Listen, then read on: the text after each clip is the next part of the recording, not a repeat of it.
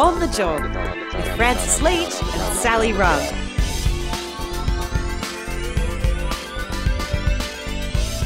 It's On the Job, the podcast all about making your working life better. Francis Leach, your host on what's been a busy pod day. There's a lot going on. Hey, before we get to all of that, once again, I'm going to put out the begging bowl and say, if you love the podcast, do us a favour. Really simply, just go to your favourite pod app, give us a rating, bunch some stars in there. Just helps people find the podcast, bumps us up the charts, helps us fight the algorithm, gets the information and the inspiration out there. It all helps. It really does. But thank you for being with us.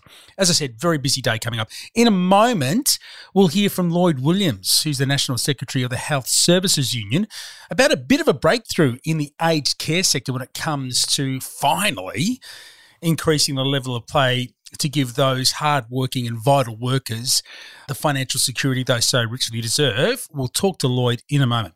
But first, it is going to be a hectic week or so in Canberra in the first week of September when the Albanese Labor Government hosts its Jobs and Skills Summit, bringing together people from all across the economy and the nation, and of course including significantly and most importantly, members of the union movement from the ACTU, its affiliates and workers who want to have their say, want to be front and centre in how our economy works. It's about bloody time that was the case.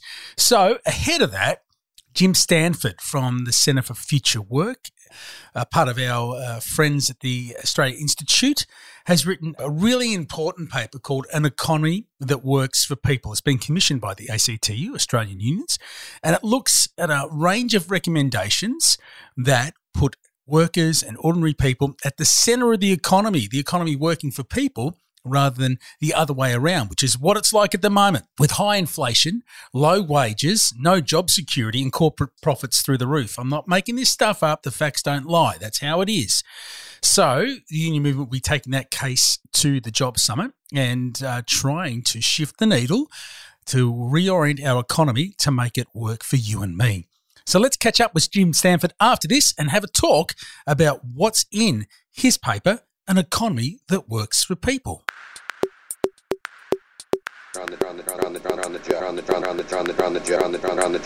I loved reading your paper, and one of the things that you say in it that is really important as a fundamental baseline is that the economy doesn't just happen like the sun coming up and the moon rising as a force of nature. It's a series of choices we make about what our priorities are, and this paper talks about putting workers back at the centre of our economic plan. It seems sensible, doesn't it, that human beings who get out of bed on Monday morning and go off and do a job and produce actual goods and services that we add up and call our GDP. It's human beings who make the economy work.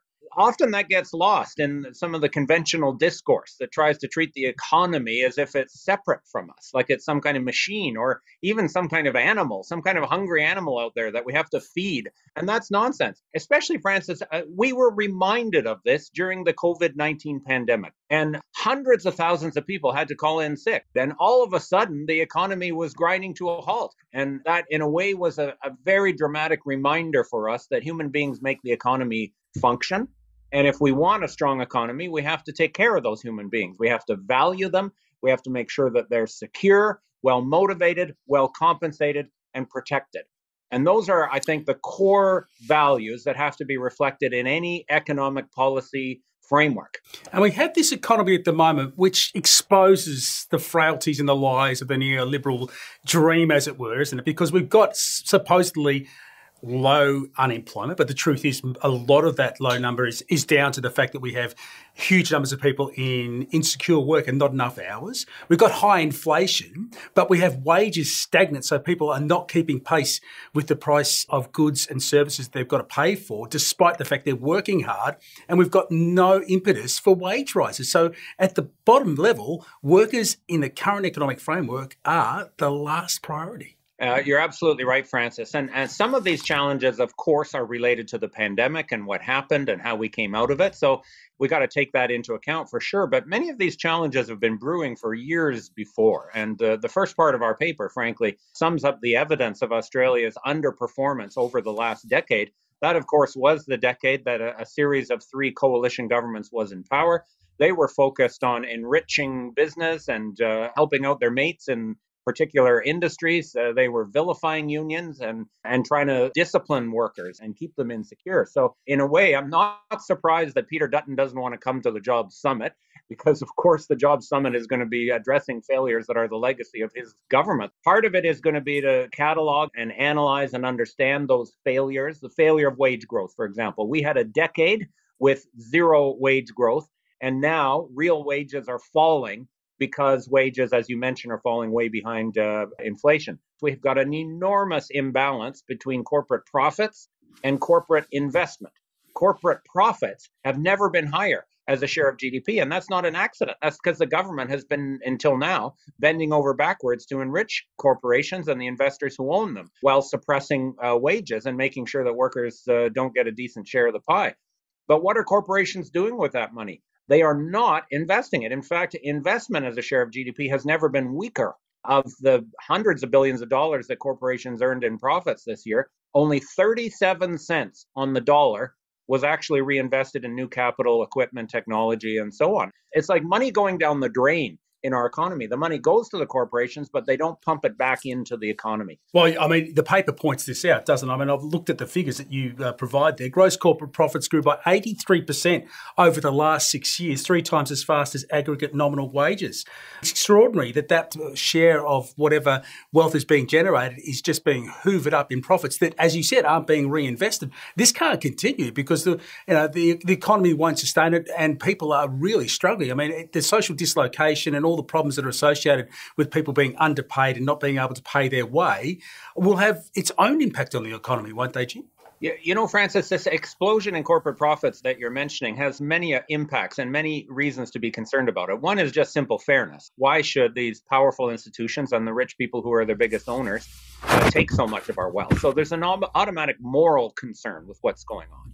But there's some other economic fallout from it. One of them is around the issue of productivity and productivity growth. Australian workers are working more productively than ever. Productivity has never been higher. The average Australian worker produces $110 of real GDP with each hour of work. And I can assure you they're not getting paid $110 for that hour. And yet, even though productivity has grown, wages have not grown. That is the ultimate source of that boom in corporate profits. And without the increase in wages to sort of match and validate the improvements in productivity, then productivity growth loses its value as a priority for economic progress. So that's one additional economic concern. Another additional economic concern related to the explosion of corporate profits is inflation. We hear all the time about the risk of a so-called wage price spiral and the risk that if workers get a wage increase, that will cause inflation. Why have we got the highest inflation in decades, even though wages went nowhere? It clearly is not caused by wages and by the labor market and by workers asking for too much. It is being caused by profits. So we, in this paper, we actually show, we calculate a new measure called unit profit cost, which is how much profit is baked into each dollar of additional GDP that the economy produces. And we often hear about unit labor cost because the coalition leaders, the Reserve Bank, conventional economists are obsessed that workers are going to get a wage increase. We never hear about unit profit cost. Unit profit cost is up 63% in just the last 6 years compared to unit labor costs, which have actually declined in real terms and are well below the RBA's inflation target in nominal terms. So it's not just moral outrage at stake here with the run-up in corporate profits. It's also fundamentally damaging Australia's economic potential. Well, Jim, let's talk about some of the reforms that are proposed in your paper, An Economy That Works for People, starting with the Reserve Bank. Now, the Reserve Bank has been getting a caning, and rightly so in recent times, for its projections when it comes to inflation, which have been wildly off the mark, and then flip-flopping on the issue as to whether workers should get a pay rise, initially supporting pay rises relative to productivity as a way of keeping the economy ticking on, and then reversing on that at the same time getting their projections wrong.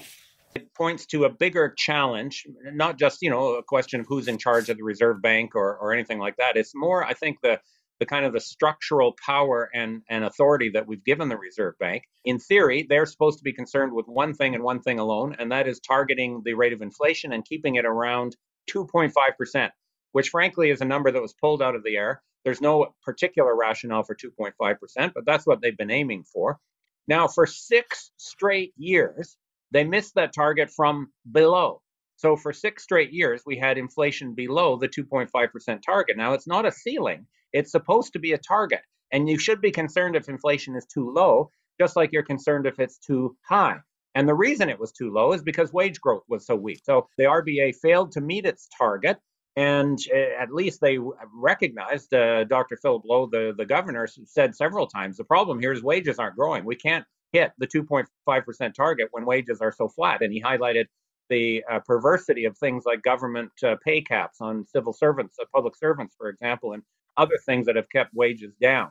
Now, all of a sudden, after 6 years of missing the target from below, now inflation is above the target, and now the Reserve Bank is jacking up the interest rate, saying we're going to get it back to 2.5% no matter what. And they use those words, no matter what. That should send a chill down the back of anyone who works for a living in Australia, because it means they're willing and prepared to throw Australia into a recession if that's what it takes. And it is probably what it will take to get inflation back down to 2.5%. So after a decade of absolutely zero wage growth in real terms, suddenly now the Reserve Bank is also saying you have to take a big wage cut. In real terms, workers have already taken a 3% cut, and they're telling us to get ready to take it more. And that's just what we have to do. And this is why we need to have a different framework for the RBA. We have to give it a different set of instructions. It's not just inflation they should be concerned with. They should be looking at those other variables as well. And we have to have them work in concert with other governmental and regulatory agencies so that it's not just a question of jacking up interest rates and throwing the whole economy into a recession. That's a cure that would be worse than the disease, frankly. So we need to have, I think, a more nuanced and flexible and multidimensional approach to managing inflation, always with a focus on full employment as the ultimate goal.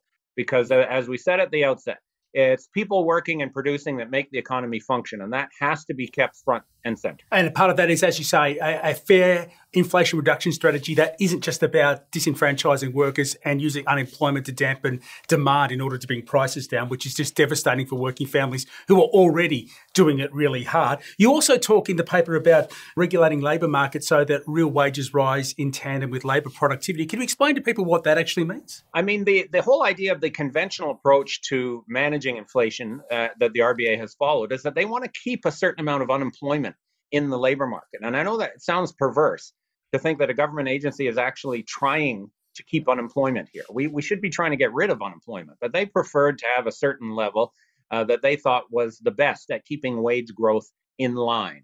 And that theory has not worked very well. So first of all, for many years, we had way too high unemployment and underemployment. We lost the potential income gains that we could have had if we'd put people to work. And now we have a situation where they actually want to jack up unemployment to try and get inflation back under control.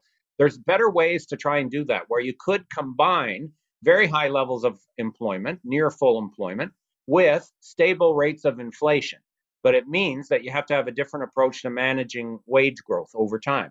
And instead of assuming that it's just going to be, a dog-eat-dog battle to the death between employers and unions over wages, and it's a battle that employers more often than not have been winning.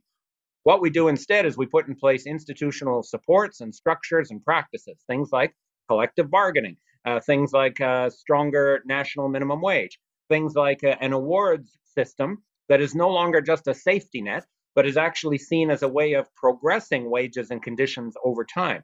You could sit down and negotiate those processes in a sensible, sustainable way. That way, workers get a decent wage increase every year, even if times are bad. And that's actually helpful because that puts money in workers' pockets. They spend it, and that helps make the economy stronger. Similarly, if the economy is strong and the unemployment rate is very low, well, you're still going to get a decent wage increase. You're not going to shoot for the moon just because you've got some bargaining power. You're going to get a wage increase that reflects productivity growth and inflation over time. So this is a rational, cooperative way to regulate wage growth over time so that Australians can share in the prosperity they produce, but in a way that's stable and sustainable in terms of the other macroeconomic goals that we have. You also talk in this paper about taxation and how it can also play a part in making a fairer economy work and putting workers at the centre of our economic plan. What measures do you see within the realm of taxation that are important to be undertaken here? Well, the reason we started talking about taxes in this paper, Francis, is to address this, I think, myth that's out there that the reason we've got inflation at 6.1% right now is because Australians have too much spending power. They've got too much money to spend. And, that's going to come as a surprise to most working families who can hardly cover the bills, right? But there is this idea that aggregate demand, as they call it in economics, is too strong, and we have to reduce aggregate demand in order to bring prices back down. Now, I don't buy that as the main explanation for the inflation that we're experiencing. It's more due to the unique conditions of the pandemic, things like the supply chains that were disrupted, the war in Ukraine and the shock to energy prices that we've experienced, and some of the readjustments after the lockdowns of the pandemic. So I don't think that the core problem is too much spending power. If it is, to the extent that we want to restrain spending power, then you shouldn't go after average workers who didn't cause the problem. You should go after the segments of society that can best afford to pay a little bit more and to consume a little bit less. And I would start with the corporations who've made out like bandits in the current inflation. Think of the energy companies, the supermarket chains, and others who've got record profits. Those record profits are the flip side of the coin of the higher prices that we pay for everything we buy. We should also look at high-income households. Frankly, they don't need to borrow to go out and finance their spending. They don't borrow to buy a yacht. They buy a yacht because they're rich. So they aren't going to be affected by higher interest rates. It's a very unfair way to try and reduce purchasing power and bring down inflation. So having a fairer taxes for high-income households, and particularly on the corporations who've made such record profits, is just a better way of trying to control the level of purchasing power in the economy and help to bring down inflation in that regard. Jim, it's been great talking to you. The paper, An Economy for Working People, people can find via the Australian Union's website, australianunions.org.au, or they can search the Australian Institute and the Centre for Future Work, and they will find it there as well. And it's going to be a lively and important discussion at the Jobs and Skills Summit in early September, and you've made an enormous contribution to making sure that workers are at the centre of the discussion. Thank you for being with us today. Thank you very much, Francis, for your show and for having me on it. Dr. Jim Stanford there from the Centre for Future Work at the Australia Institute. The paper is called An Economy That Works for People. If you go to the ACTU website or the Australian Union's website, just chuck any of those phrases in your favourite browser and search engine and you will find it. You can read the whole thing there. And it will be a central focus of the union movement's voice at the upcoming Jobs and Skills Summit that Anthony Albanese's Labor government is hosting in Canberra in the first week of September. In a moment, Lloyd Williams from the Health Services Union. On the Job with Francis Leach and Sally Rung. Well, the aged care sector has been in crisis for more years than we care to admit, but the pandemic really brought it to the fore, didn't it? I mean, we couldn't any longer avoid the fact that aged care was at breaking point. And the key element to it was the fact that the workers in that system, who were expected to do hard, important, and at times very, very stressful work, were paid a pittance. They'd be better off sometimes just working in a supermarket. Not that there's anything wrong with that, but we're talking about a career where people are highly skilled and have the well-being and the future of our elderly Australians literally in their hands. Well, there's a huge movement going on at the moment to change that. To fix aged care, we need to fix the workforce crisis. And it looks like there might have been a breakthrough on this issue, with the federal government's submission last week to the Fair Work Commission, the Fair Work Commission's work value case, supporting a significant rise in pay for aged care workers. This is something that unions, led by the Health Services Union and the Australian Nursing and Midwifery Federation, the United Workers Union, all those unions who are in the sector have been campaigning on for a number of years. Lloyd Williams is one of those campaigners. He's the National Secretary with the Health Services Union, and he joins us here on the job. Thanks, Francis. Another step closer towards a huge shift in the battle to win better paying conditions and a better lived experience for both workers and residents in aged care this week. Yeah, absolutely. We're really pleased that, the new Albanese federal Labor government is doing what it said it would do. It said it would back aged care workers in their case for better pay, and they've now made a very strong submission to the Fair Work Commission doing just that. So we're really pleased that the government is delivering on what it said it would do. So it hasn't actually mandated a target itself to the Fair Work Commission. I guess the protocols around that is it can't be seen to be telling the Fair Work Commission to do its job. But it did say it supports, quote, significantly higher, end quote, rise to the current awards. So is that as far as you could have expected the government to go on this? Yeah, we always knew that the government would leave the final decision to the independent umpire, but their submissions are very strong in terms of supporting the case that the value of aged care work is significantly undervalued, and also undervalued because of the gendered nature of the workforce. And they support the proposition that aged care workers need a significant increase. And also, very importantly, they commit to fund any increase that the Commission determines. And this is something that's supported by other key stakeholders in this particular sector, isn't it? Aged and Community Care Providers Association CEO Paul Sadler, who's the interim CEO at that organisation, also backs this pay rise as absolutely necessary. Yes, and importantly, aged care employers. We have employers right across the country calling out that they support the full 25%. So the employer associations have been supportive, but they haven't named a figure. But a great number of aged care service providers and employers who provide services directly have called out the support for the full 25%. Uniting Care, for example, have been very strong on this. Hammond Care up in New South Wales have been very strong. So most of the large aged care direct providers have been calling out and saying we need the full 25%. So when the economic hardheads go, where's the money coming from? We can't afford it. They come up against the argument, well, we can't afford not to. Well, that's exactly right. I mean, you know, we're dealing with people's lives here. We're dealing with ageing Australians who have made a great contribution to the health of our country, and it's only right that in their time of need, in ageing, that the country turns around and supports them. So we can't afford not to do this. If we want safe, quality care for our older Australians, we have to do this. How badly has the aged care workforce been degraded by the last couple of years, and that, you know, meeting up against the very real low pay and insecure work model that's been in place for so long now? So these two things come together. Health crisis where their own health is endangered, the demands on them are enormous, the pay is poor and the job security is rubbish. Have we lost a lot of people along the way? Yeah, Francis, it's been an absolute tsunami. You know, people are burnt out, tired, traumatised, and they're leaving in droves. So we're not only struggling to keep, you know, the really important people that we have and who make a difference to people's lives, but, you know, that they're leaving, but we can't attract people as well. And in a really tight job market, who would choose to come and work in aged care for, you know, $23 an hour when they can go off in a whole range of other industries and do a lot better and not have to deal with some of the emotional trauma, you know, that aged care workers have gone through, particularly through the pandemic. Can you imagine that these workers, you know, provide care every single day to very vulnerable people?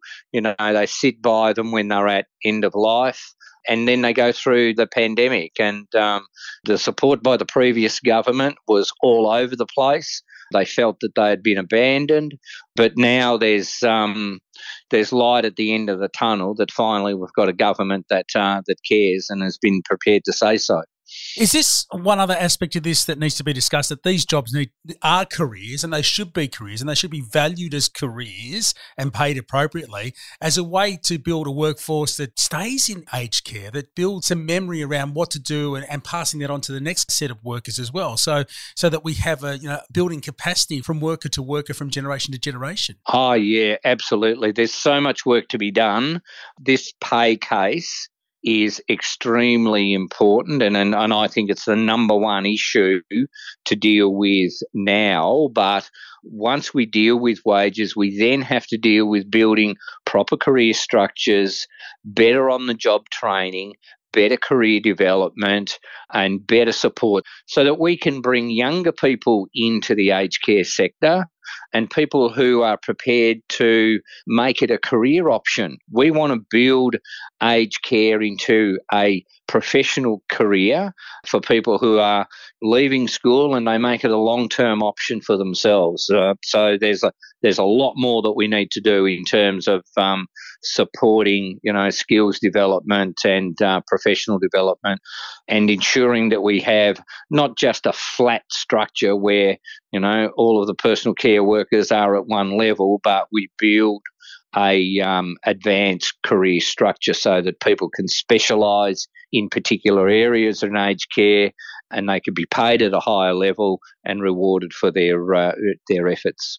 Just a last couple of questions for you, Lloyd. The response from some of your members to Annika Wells and the Albanese government making this statement earlier in the week supporting a significant rise in wages for them, do they feel like they're seeing some light at the end of what's been a dark tunnel? Yeah, absolutely. Aged care workers are looking at this and they're saying finally, finally there's some hope. I was in Canberra last week with aged care workers from New South Wales, Victoria, Tasmania and South Australia. And they met with all of the ministers. They met with Minister Wells and Minister Kearney and Mark Butler, and all of them got a terrific hearing, and they all come out of those meetings invigorated in terms of saying, finally people are listening and they understand the plight of aged care. They see that finally that they've got a government that listens. So there's real hope now for them.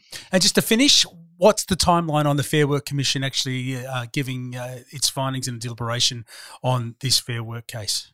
Oh, look, that's hard to say. The Commission will determine those themselves, but we hope that the Commission now, having got this positive submission from the government and having heard of all of the other evidence, that they will move quickly to deliver a quick decision, because aged care can't wait.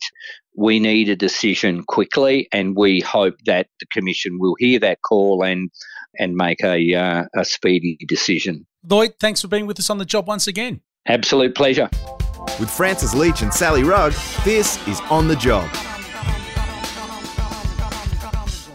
Lloyd Williams, the National Secretary of the Health Services Union, one of a number of unions, along with the ANMF, the Australian Nursing and Midwifery Federation, and the United Workers Union, who've been working tirelessly to improve pay and conditions for those workers in the aged care sector. He's always really great to have on the podcast. Thank you for listening this week. We'll be back again next week with another edition of On the Job. Hope you're well. Catch you then. Bye-bye.